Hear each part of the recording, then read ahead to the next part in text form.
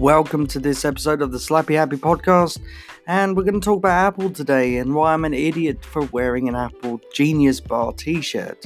But first, before we do that, we need to go over to the messages. We're going to talk about the Prince Philip crash from the previous episode, and I believe we have got a message from Steve Wright from the It's a Random World. So let's check him out.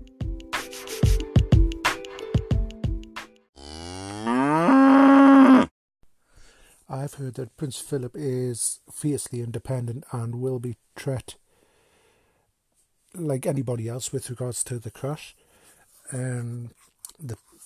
According to the police, anyway. And I know he's taken delivery of a new Land Rover, but as far as I'm aware, he's only been driving that around in the grounds of Sandringham. So let's see, but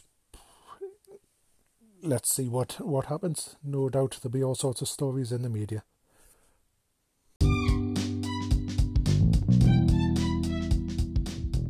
Thank you once again, Steve, for your messages that you leave us on Anchor. In terms of Prince Philip, I don't know. I think there is a rule of his own, but we'll see what comes up in the media in the next few weeks. It's all started dying down now after about a week or so. So they've got nothing else to talk about. I think the media's calmed down, but it still relays the question whether he should be driving at the age of 97.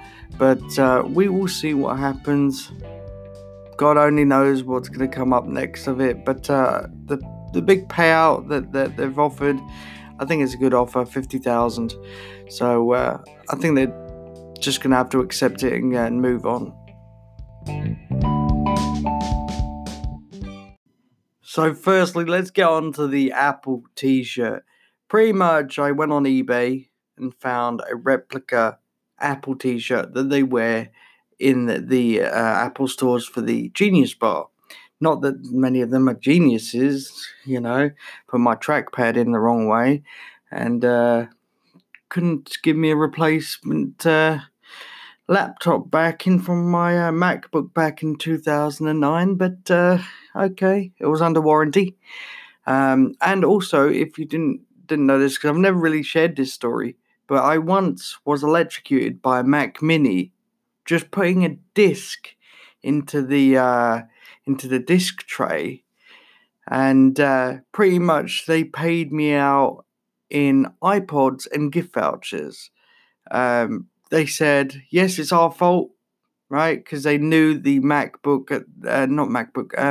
at the time was pretty much causing electrostatic, and you could get a nasty shock from the machine because it wasn't grounding correctly.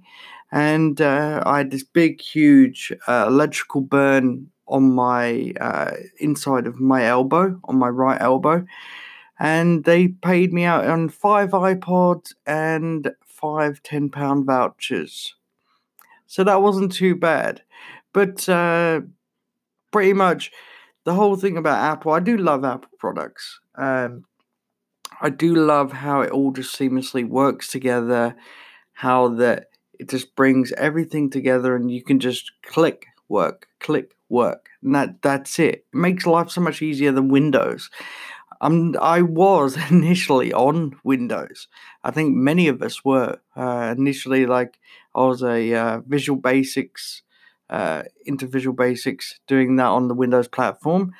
I wanted to get into gaming side of the Windows platform, but I never did. I wanted to do that on iOS, which I never did. But I do hear things here and there like graphics design and Dreamweaver and stuff, for web programming. So it's to and fro on what I do, but there's a lot of stuff on here that makes my life easier. That's why I went to the Apple ecosystem in the first place.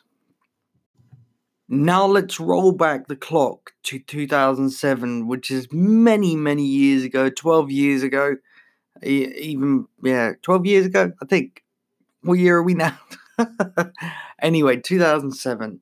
I originally got a bank loan to cover for my first ever MacBook. It was the unibody MacBook with the plastic casing, which was such a poor design because when you used to take it off of a surface that used to scratch the bottom of the MacBook, and they knew this was a fault and cracking because of heat expands and cracks. And the rigmarole I had with that machine, it was a great machine, don't get me wrong, but the battery, because I used it so much, I ended up putting so many cycles into the battery, never replaced the battery. I let the battery just die in the end. And the other stuff with the MacBook was that I started getting pixelation, which was a logic board issue, which luckily enough, like it was in the warranty. So they changed the logic board, and then twice I believe it was they changed it.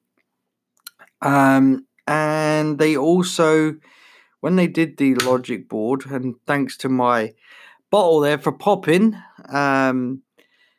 when they changed the logic board the second time, they put the trackpad in the wrong way. So, but that was where I started. So I got a loan of £1,000 from my bank to get my first ever MacBook.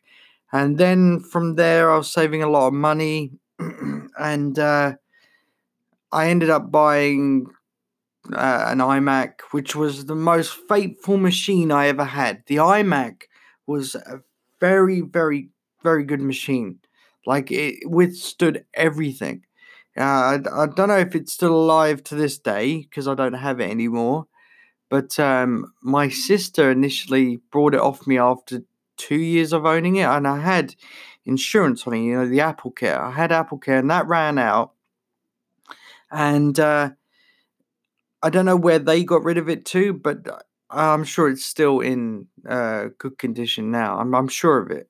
I'm sure the computer gods haven't taken it to computer heaven.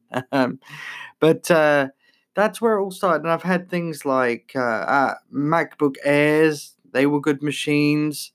I've had the higher Mac Pro laptops. Should I say? Nearly forgot my words. And now I'm running on a Mac Pro 2006. So you think I'm running a machine that's like 13 years old, and it's doing well. It's doing fantastically well. I've upgraded. I got the actual unit for £90, and I upgraded the memory to 32 gigs of RAM. You can go to 64 with a BIOS hack, which I've done, but I'm not going to be paying out more for memory. But it can do what it can do. Also brought a new graphics card, which was the only one really supported at the time, apart from the Quadros from Nvidia, which were good. I can put another 4 in. It takes 5 graphics cards, so I can put another 4 in, which would make about 5 gigs of internal graphics memory.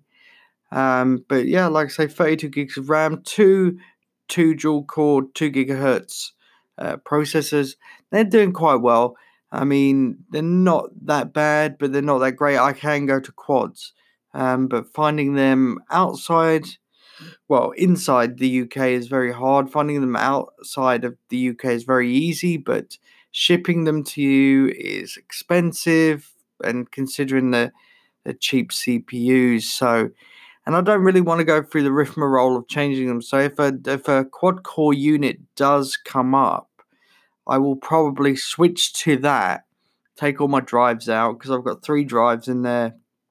I need to put a solid state in this one as well, and take all the parts out, put them back into the new one, and then jobs are good. So they're reliable machines. I'm running a hacked hard drive of El Capitan. Well, not the initial hard drive, because I ordered a hard drive of eBay.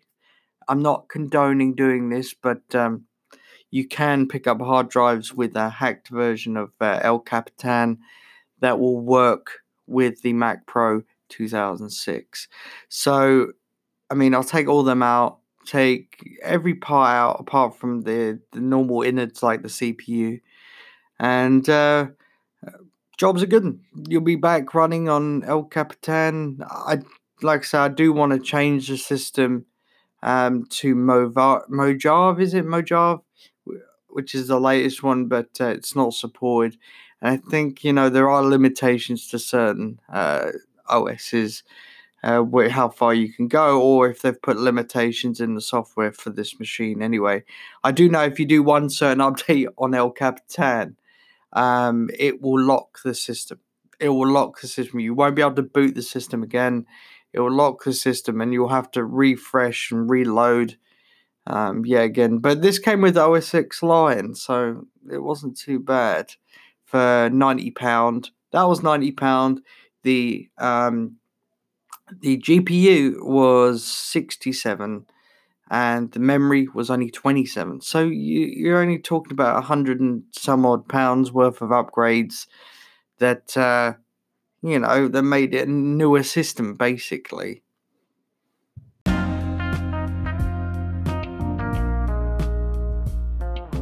So that, my friends, is how I go into the Apple world. We're just going to use this segment now just to quickly promote free ebooks. Yes, free ebooks.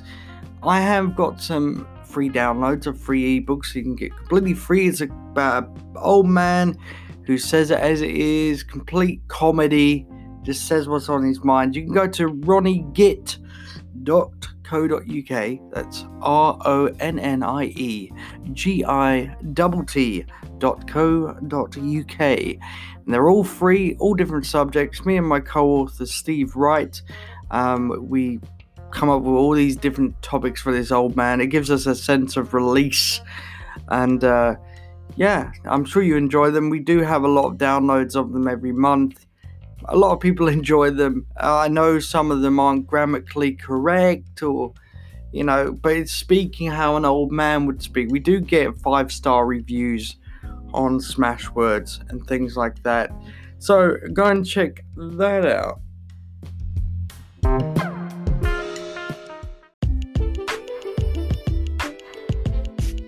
So this is the end of the Slappy Happy podcast. Don't forget you can get us all on social media at Mark Snappy, MarkSnappy. That's on Twitter and the Instagram. On Facebook, it's Mark Corn Books. That's MarkCornBooks. And then, yes, you can get me on there. But, if you find me on Facebook privately, I'm not going to add you. I've said this before. I do get a lot of ads, and there's a lot of people that get rejected. So, I don't want weirdos, even though the one running it is a weirdo. So I hope you enjoyed this podcast. I'll see you in the next episode of the Slappy Happy Sloth. See you later, guys.